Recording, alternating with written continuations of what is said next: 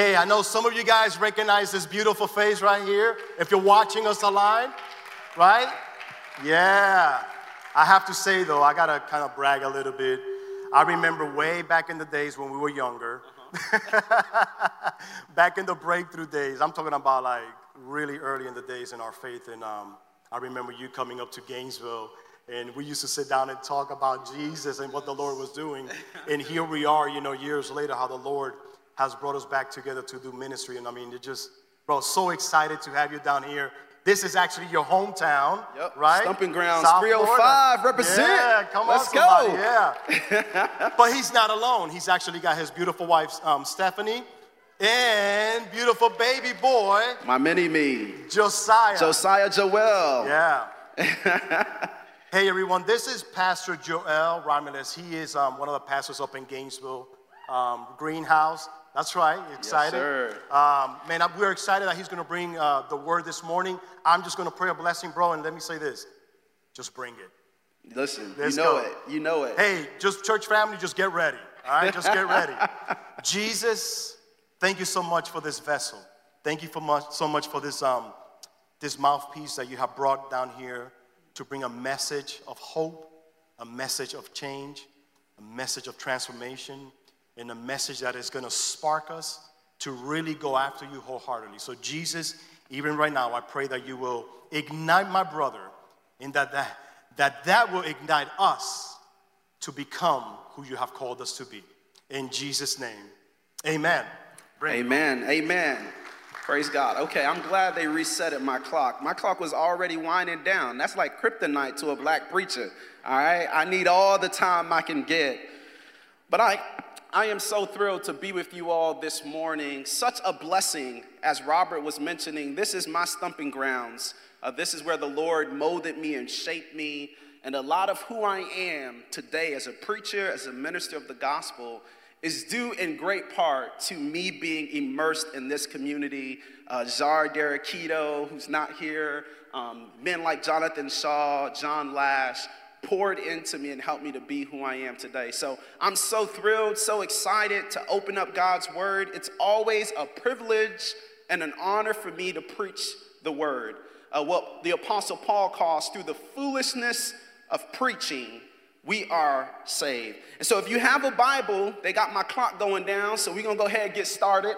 Jump up on your feet as a way of honoring the reading of God's word, and turn with me to Matthew chapter 28. We're going to be looking at verses 16 through 20. Matthew 28, verses 16 through 20. And it says these words. I'm reading from the English Standard Version. Now the 11 disciples went to Galilee, to the mountain to which Jesus had directed them. And when they saw him, they worshiped him, but some doubted. And Jesus came and said to them, all authority in heaven and on earth has been given to me. Go therefore and make disciples of all the nations, baptizing them in the name of the Father, the Son, and of the Holy Spirit. Verse 20, teaching them to observe all that I have commanded you, and behold, I am with you always to the end of the age. I want to speak to you all for the next 3 hours. Yeah, I'm speaking for 3 hours. No, I'm just kidding.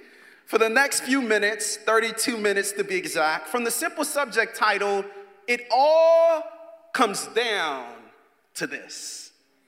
It all comes down to this. Will you bow your heads with me in a word of prayer? Father, we thank you so much for the privilege we have to open up your word.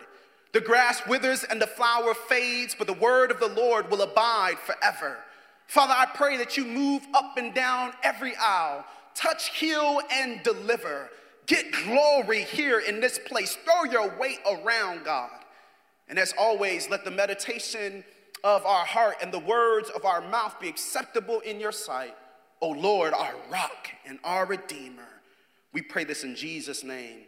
Amen. Look at someone next to you and tell them it all comes down to this. As you take your seat,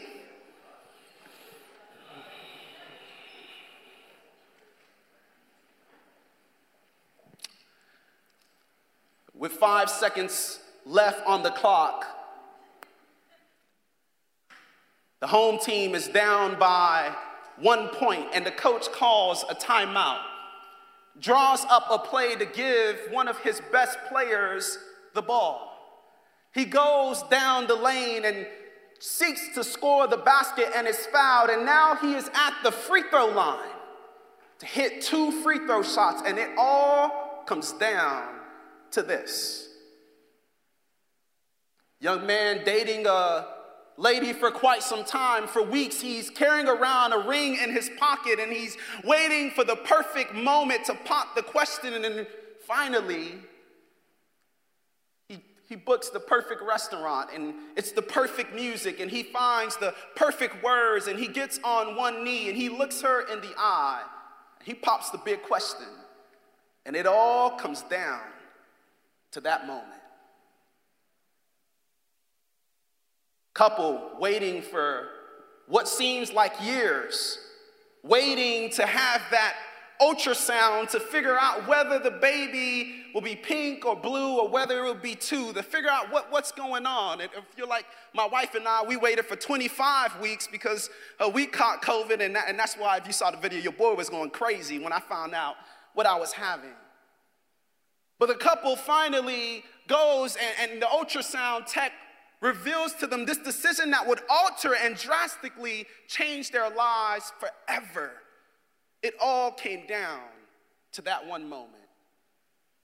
It all comes down to this. It's this phrase, it's this reality where you and I experience these defining moments in our lives, these critical moments that shifts and changes everything forever. Matthew here in his account is revealing to us one of these moments that these disciples are having right now. Matthew places us, you and I, the reader, into this earth-shattering scene where these disciples are getting ready to have a moment that would define them and mark them for the rest of their lives. Up until this point, they have had other defining, life-defining moments with their Messiah, their Mashiach, their rabbi. One of the very first is when he called them to leave and forsake everything in order to follow him. And they left their businesses, and they left their possessions, and they left those who they loved to follow this unheralded and unheard of rabbi from the hood called Nazareth. And they forsook everything in order to follow him. But as they continued to follow him, they realized his authority. They began to grasp who exactly he was. The Bible says as they continue on in this journey that at one point they heard the power and the manifold wisdom and the insight that he spoke with on the mount as he shared the Beatitudes. They realized, man, what great power and authority in which he spoke. But not only did they realize his power and authority through the words that he spoke, but they also realized it over creation. One point in time, they're with Jesus and they're going across the Sea of Galilee, and all of a sudden Hurricane Katrina shows up on the scene, and they're afraid and they're worried, and Jesus wakes up like a G and calms the sea. It says, "Peace, be still." And they realize that not only did he have power and authority through his words, but he had power and authority over creation. And as the disciples would continue to journey with this rabbi, they would realize not only his power and authority in words and over creation, but they would realize it through the transfiguration. They would realize him cleanse the leper and raise the dead and give sight to the blind and cast out demons. They realized his power and authority. But in the final verses of Matthew 28, Matthew is making it utterly apparent that it all comes down to this one moment. This one moment eclipses all the other moments. This one moment is a life-defining moment. Matthew is suggesting to the disciples, not only the ones that were present during that time, but to the disciples all throughout the ages and to you and I, that Jesus' last command should be our first priority. Matthew gives us here the report of what takes place in those defining and critical moments. He shares this with us in the following verses that we read. And the first thing I want to highlight with you all, the thing that I want to underscore that I believe Matthew is highlighting, is that all who call on Jesus, all who believe in him, we must believe in the claim in which he makes about himself. And that's the very first point this morning. It's a claim for all to believe. Matthew 28 verse 18 says, and Jesus came and said to them, all authority in heaven and on earth has been given to me. Now let's take a look at this statement in verse 18. And it's important that we note the context in which Jesus makes this claim. The preceding verses says in verse 17, and they saw him and they worshiped him, but some doubted. Here you have the post-resurrected Jesus Christ, who just recently, he's coming fresh from the grave after defeating Satan and letting him know, listen, there's a new sheriff in town.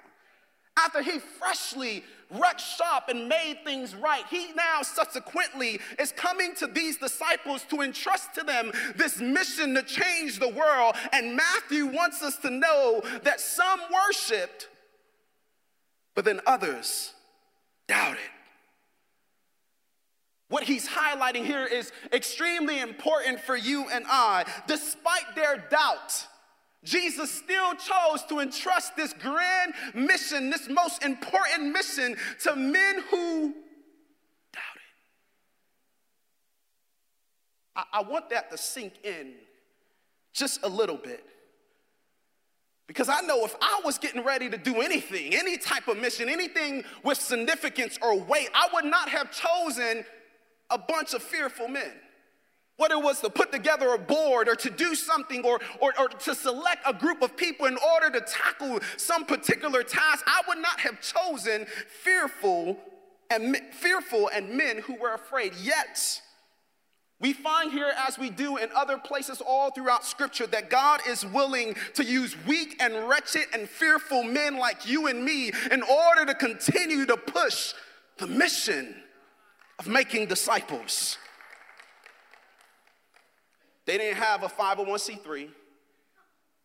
They didn't have 1 million followers on the gram or on TikTok. They didn't have a building program. They didn't have funds. They didn't have a building. They didn't have anything of that nature. But Jesus still charges them to be his witnesses in the world. Matthew is speaking to you and I, and he's letting us know, listen, God does not use us based on our credentials or our pedigree or our status. The only prerequisite for being used in the kingdom of God is this one prerequisite: do you believe? He highlights for us that there's a claim about who he is that you must believe. And this is good news, folks. This is good news that God is willing to use all of us despite our mess ups and our hang ups and all the ways that we blow it. He's still saying, I'm knocking on your door and I'm willing to use you for my glory if only you will believe. See, faith is not about putting God in a box and tying it in a bow of correct doctrine. Faith is about the resurrected Christ and believing all of the implications that means for you and I and the authority and power that he has in the universe. This befuddles us and baffles us because if you and I have a great work or a task to complete, we often, the first thing we would do is try to find the right tool, the powerful tool that would enable us and help us to get the job done. But listen, when you're talking about the all-powerful one, the almighty one, it doesn't matter what tool in which he uses. What matters is the one who possesses the tool has the power to complete the task. Which means that it doesn't matter, Joel, if you know my background, Joel, if you know my upbringing, Joel, if you know what I did last night, Joel, if you know the problems and the snares and the addictions that I have battled. No, God is saying, I have still made you my number one draft pick. You are the one I desire to use. You are the plan that I have to bring the truth of the gospel to the ends of the earth. It all comes down to this, friends. Matthew highlights for us here this crucial reality that if we would dare to believe it, he would use us for his glory. The old saints would say God is still able to take crooked sticks to make straight lines. He is willing to use you and I, despite your doubts, despite your fears, despite your mess-ups, despite your hang-ups. I can't tell you how many times the Lord has chosen to use me despite all of my doubts and all of my mess-ups and all of my hang-ups. I try to keep it 100 when I preach. Can I keep it 100 with you all? I don't know a moment where I have preached or I have gotten on stage where there wasn't doubt or trepidation or fear or nervousness or thoughts of, man, will they like me? Or will the sermon tank? Or will it even last? But as I have journeyed with the Lord, as I've gone from faith to faith, the moment he first called me at 17, and I was so fearful and scared out of my mind to preach, but I decided just to step out, realizing it's not about my ability, but it's about his power. It's not about my faithfulness, but it's about he is faithful when I am faithless, for he will not deny himself. And can I be a witness and tell you, never have I seen him fail me. Never have I seen him forsaken. It's not, there were moments I didn't pray enough. There was moments I didn't fast enough. There was moments I didn't seek him enough, and he still has come through. Man, I gotta move on, but I want to sit here for a minute because there's some of you all who you're bound by fear and you're bound by trepidation. And God is saying, listen, if you would ever release and relinquish that fear, there's a glory awaiting you on the other side. There's a life and a world and a version of yourself that God desires you to walk in. If you would only believe his claim, you would believe who he says he is. Walk in that freedom. Walk in that power. You have these unschooled, unlearned fishermen who goes and turns the world upside down. The early church believed this so much and took this so seriously that in Acts 17:6, this is what they called them in Thessalonica. They said, these men who have turned the world upside down, these are the men who've come to turn the world upside down. They were given this nickname of wherever they went, they turned the world upside down. And I come to tell you today, I come to declare to you today that God is still in the business of turning the world upside down. He still wants to turn your office where you work at upside down. He still wants to turn the neighborhood in which you pass by every single day upside down. He still wants to turn that coworker or that family member that you're praying for. He wants to turn their world upside down. He just has to find vessels that are willing. The kingdom of heaven is a countercultural kingdom. In our world, we give promotion and we give accolades to those who are deserving. In the kingdom, God doesn't use those who are deserving. He uses those who are willing. Willing to believe. To believe what exactly, Joel? What exactly to believe? Verse 18 says that all authority in heaven and on earth has been given to me. The crucial imperative of the Great Commission rests on the indicative Imperative is what we are to do. Indicative is what is true. The imperative of the Great Commission rests on what is true of what Jesus has declared, that all power and all authority has been given to me. Jesus has all power. He has all authority. Power speaks to the ability to get something done. Authority speaks to the legal right, the jurisdiction to exercise such power. In the sports world, a great athlete has the power to move the ball down the court or up and down the field. But the referee has the authority to restrict or to disqualify or to limit that athlete's power. The athlete can have all the fanfare, all the fan support, all the shoe endorsements, all of these things behind him, and all the referee has is an itty-bitty, wacky, tacky old striped black jersey with a whistle. But yet that referee has the authority to disqualify that athlete. His power, his authority trumps the athlete's power. And the authority that referees have in the sports world, Jesus says he has in the entire world. And no one can trump his power. There is no instant replay. There is no fan protest. There is no commissioner ruling that can overrule the power and the authority of the Messiah, the Jesus, the Christ, who risen from the dead. No one can trump his power. No one can veto him. He has all power and all authority in his hand. Jesus says, all power and authority in heaven and on earth has been given to me. Here in Matthew 28, he makes one of the greatest Christological statements in the New Testament. Because there is so much talk and conjecture of Jesus just being one of the other good prophets. Matthew is making it undoubtedly and unequivocally known that Jesus is not just one among the many great prophets. No, Jesus is Lord of all. Jesus is God. See, you can't walk away from this statement with the middle ground. Either he's a liar or a lunatic, or he is Lord. He makes it extremely clear of his power and authority. And here's the reality. Our mission in the world begins with the belief that we have and the claim that Jesus makes, that all power and authority is given to him. It begins there.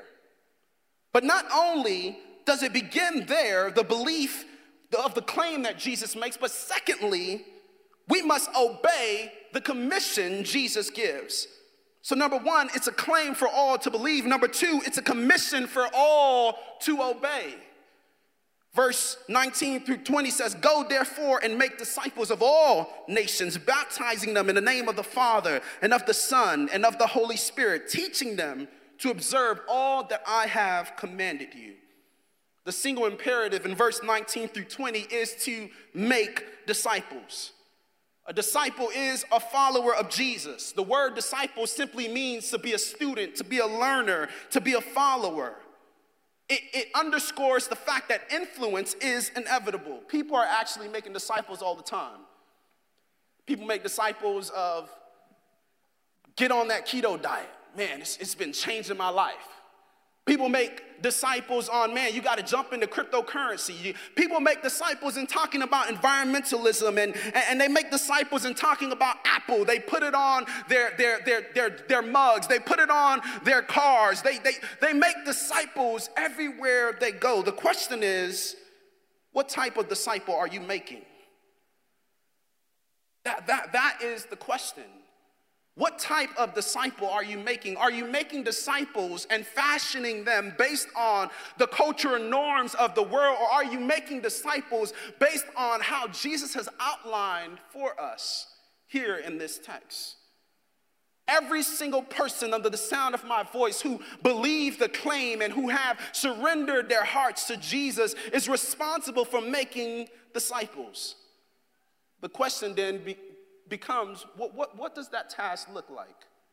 What does it look like to make disciples. And I'm so grateful that Jesus doesn't just leave us to guess or to conjecture or to try to figure it out on our own. He outlines for us what it means to be a disciple. Verse 19 says, go.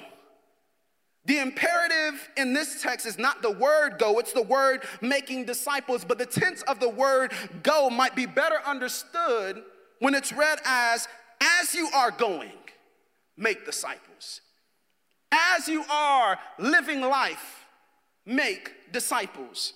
As you are going to school, speak to those realities of our everyday experience. This going speaks to the fact that as we are going, we are called to impact others for Christ. We are called to share the good news as you go to school and as you go to work and as you go through your neighborhood, as you sit on the sideline at your kid's soccer match.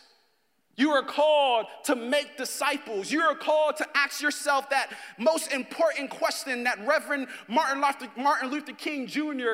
pressed us all to ask. Life's most urgent and most important question is, what are you doing for others? As you are going, you should be asking yourself, who can I serve? Who can I encourage? Who can I uplift? Who can I pray for? Who can I share the good news of the gospel with? Who can I uplift? Who needs uplifting? Who can I bless? As you are going, you are called to make disciples. As you go about your way, you are called to have eyes of Christ, to scope out wherever you are, to say, Lord, who is it? You've allowed me to come. You see, this changes everything. Where we think that we're going to the grocery store or we're going to eat at a restaurant. But when you're called and you're commissioned into the army of the Lord, you just no longer casually go somewhere. Everywhere you go is loaded with divine appointment and sovereign providence that God has placed you in that specific time and purpose in order for you to share the good news of what he's done for you, to share the love of God with those that are around you. So number one, what does it look like to make disciples? It's to go. It's as you are going, which I want to say parenthetically, some of us may be called to go overseas. And if you're here and God's been working in you and he's been putting that on your heart, I want to challenge you, as I did in the previous point, to go and obey him, to jump, to take that leap of faith. You will never regret it, because there is glory for you and there's a reality and a revelation of God that you would only get until you obey him. But for the rest of us, the reality is God wants us to be faithful right where we are, with our coworkers, with our neighbors, with the waitress or the host at that restaurant, that you will, as you are going, you will make disciples. But secondly, he outlines for us baptizing. Baptizing is a part of what it looks like to make disciples. And it's not merely an event that we check on some religious box. Baptism is an immersion. It's to be completely immersed into the life of Christ. It's to identify with his death, his burial, and his resurrection, which means a part of baptism is in many ways like a civil disobedience. Where we say, Jesus, my allegiance is not to the things of this world. My allegiance is to the supreme, glorious God, our Father. That to be baptized is to identify with the suffering of Christ. But it's also to identify with the victorious reigning of Christ. He says to baptize. That does mean some of us in here who've never actually obeyed God to be baptized. Your first step of getting on mission is to actually obey that. But for the rest of us, baptism is not a one-time event. Daily, we are, in many ways, to be baptized into the life of Christ. That means we should be willing to choose to deny ourselves in order for someone else to see the love and the pursuit of Christ over them. Making disciples require us to go, but secondly, it requires us to baptize. Thirdly, it requires us to teach. Teaching Jesus says, as you are going, make disciples. And notice, Jesus didn't tell them to make converts. He told them to make disciples. The reality is conversion is a one-time deal, a one-time event. To make disciples is to teach them. It's this lifelong humility and this lifelong approach that you're saying, I'm going to be a lifelong learner.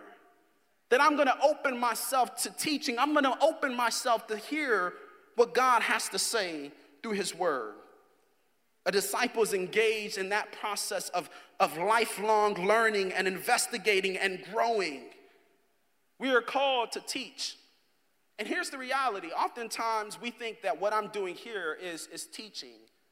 But I love what Paul says. He says, listen, we did not just share with you the gospel, we gave you our very lives. We poured into you our very lives. Listen, we are called to teach. But oftentimes we think that, man, I'm going to reach my Muslim friend, or I'm going to reach this Jewish friend that I have who don't believe in Jesus. I'm going to reach them by teaching. But many times God allows our actions to hit others before our words can.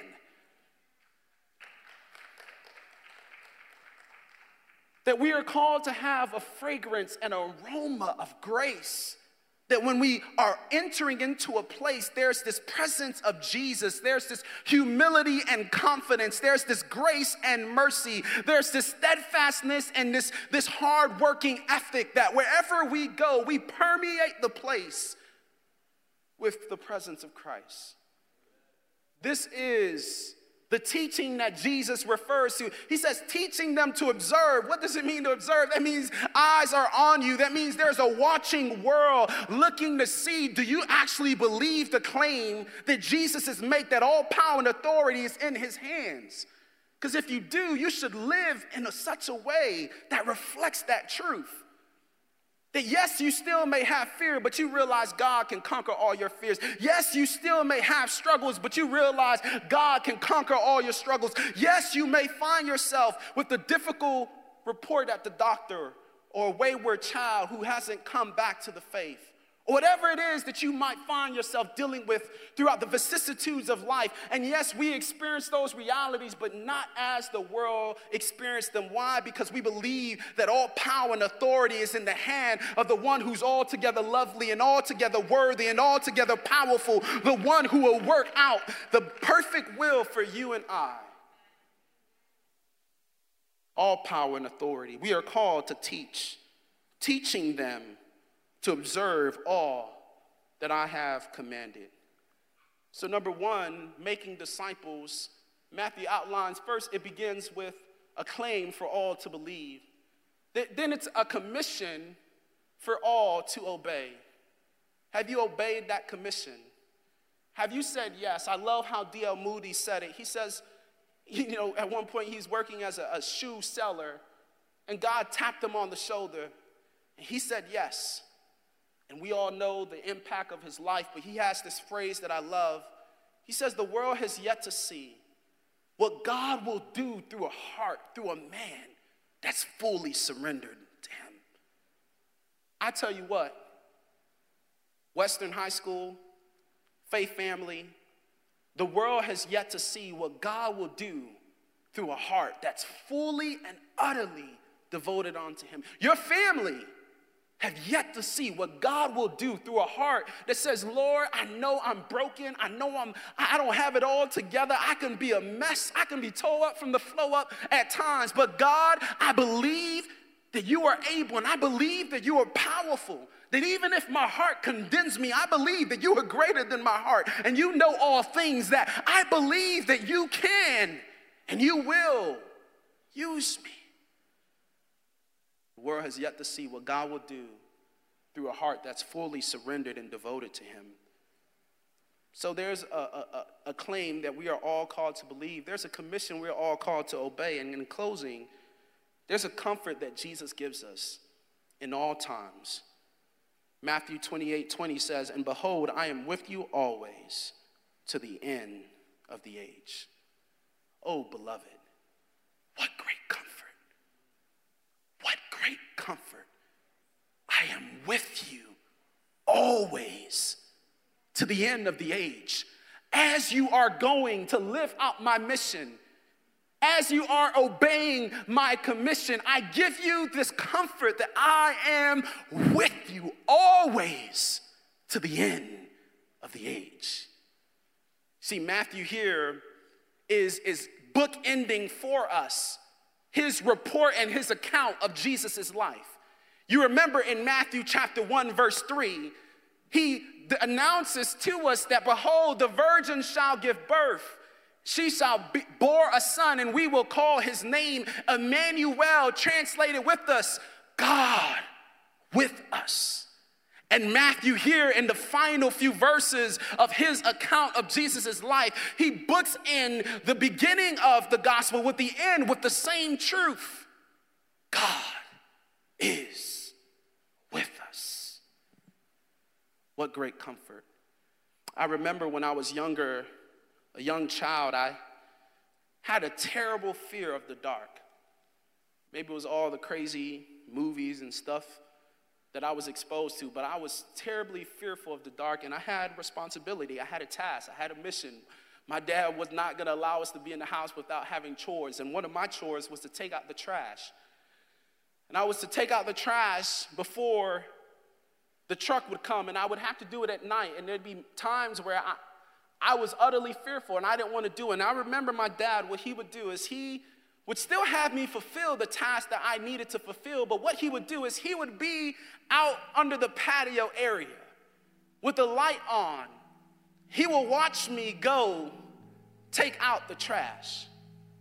And I remember the comfort of knowing that my father was there, that whatever boogeyman or whatever crazy thoughts that I had that someone, Jeepers Creepers or Freddy Krueger was going to come and get me, I was comforted by the truth that my dad was there, that his presence was with me, that whatever it was that I thought I would face, that I knew that he can overcome it. I knew that he can see me through. I knew that I would be able to complete the task and the mission he has called me to.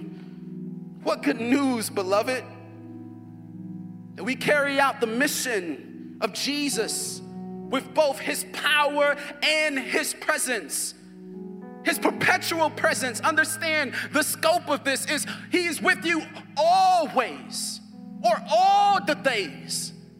The reality, there's not a moment or a second from the time that you were born and you breathe your first breath to the time that you will behold him in glory, that he will not be with you.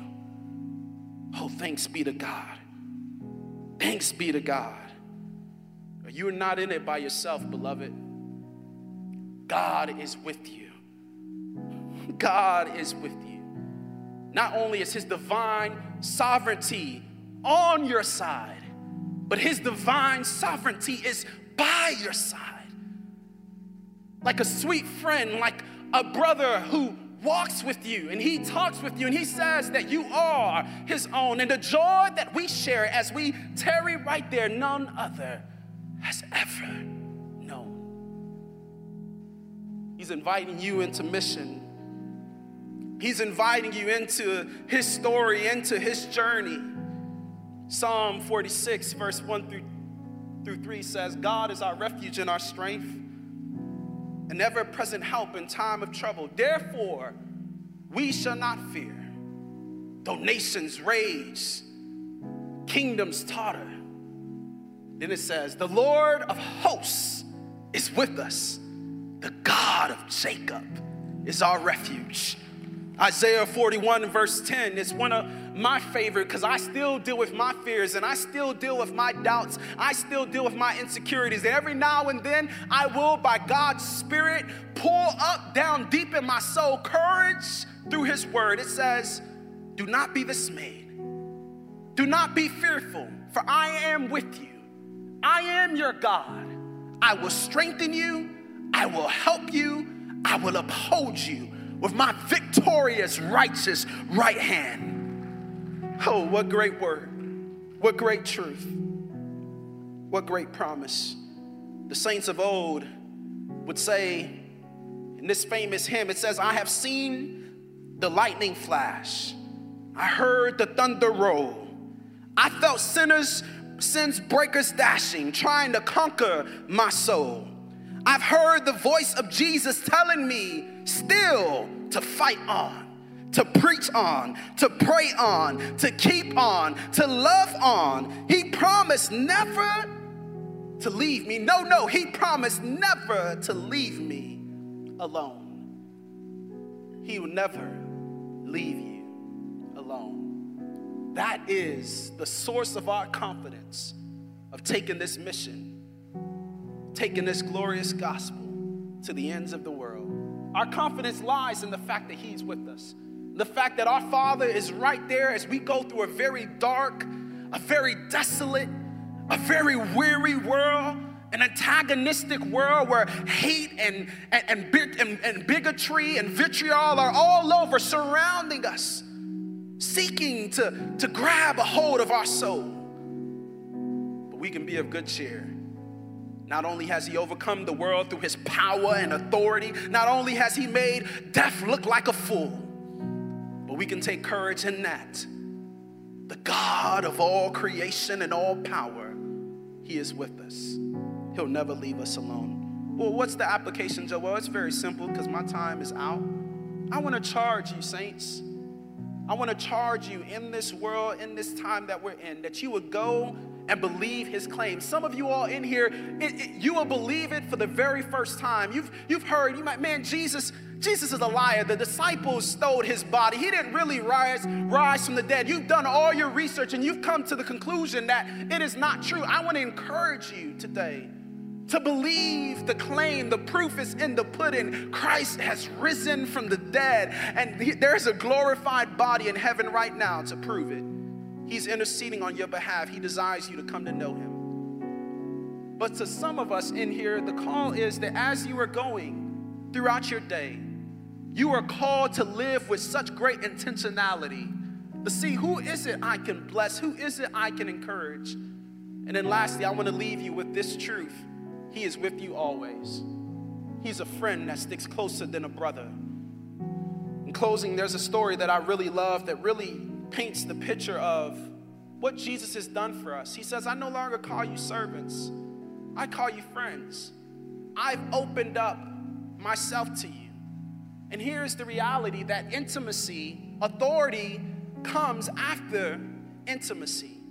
Later in that verse in John 15, he says, listen, I no longer call you friends. I no longer call you servants. I call you friends. And he says, ask of me anything in my name and I will give to you. That as you become a friend of God, you now receive and tap into the authority of God. And there's a story that Chuck Colson shares of these young prisoners of war. And they are in this POW camp, and every single day they're tasked with the duty of working from sun up to sundown, night in and night out. They're working and laboring and toiling, and after their work, they're commissioned to turn in their tool. On this one particular day, as they turned in their tool, the guard was there to give an account, and he went to count the tools to make sure every single one had turned them in. For whatever reason, when he counted, there was 20 of them, but this time there was only 19. He turned fiercely, looking at them and said, which one of you did not bring in your tool? Immediately, all of them put their heads down in fear and in trepidation, and with greater intensity and greater anger, he looks at them and says, which one of you did not bring in your tool? They kind of look down and just paralyzed by fear. And finally, he comes and he grabs his gun. He says, if one of you do not speak up and let me know which one did not bring in your tool, I'm going to start killing you all one by one. And it all came down to that moment. It all came down to that critical period, that critical point, that critical juncture. And in that moment, a boy stepped forward and said, it was me. The guard grabs him and puts the gun to his head and kills him. His friends, utterly moved and utterly stunned, the guard walks away in rage. They go back and they recount the tools and realize the guard miscounted. It was actually 20, not 19. And in that moment, that young 19-year-old boy with his life hanging in the balance, no longer would he be able to go and throw the ball with his dad or go take that girl out for prom or experience graduation. In that moment, he was willing to lay down his life for the sake of his friends. He was willing to give himself for them. I want you to know as we close out that that is what Jesus has done for us, that in that moment when he was in the garden, it all hanging in the balance. Father, would you take this cup away from me? Nevertheless, not as I will, but as you will. It all came down to that one moment, and he was willing to go to the cross for you and I. He was willing to give himself for us. My call as we close, there might be some of you all in here, for the very first time, it's clicked in your mind and in your heart that Jesus was willing to go to that extent, to such great lengths, in order for you and I to be convinced that he is who he says he is, and therefore what he says of you is true. You are loved, you are never alone, and he desires you to take that love and to propagate it all throughout the world. Will you answer the call? He's knocking on the door of your heart. Would you surrender to him this morning? If you're here and you need to do that, as I close, the band is going to come and lead us in just one more chorus of worship. I want to call you, if the Spirit of God is working in your heart, that you would surrender and submit. And to the rest of us, as we realize what Jesus, our good friend, has done for us, as we realize the love, we allow that to penetrate the very depths of our soul. I pray we would go and spread that love wherever we go, where we make his name known. Jesus is Lord, and it's the greatest news in all of the universe.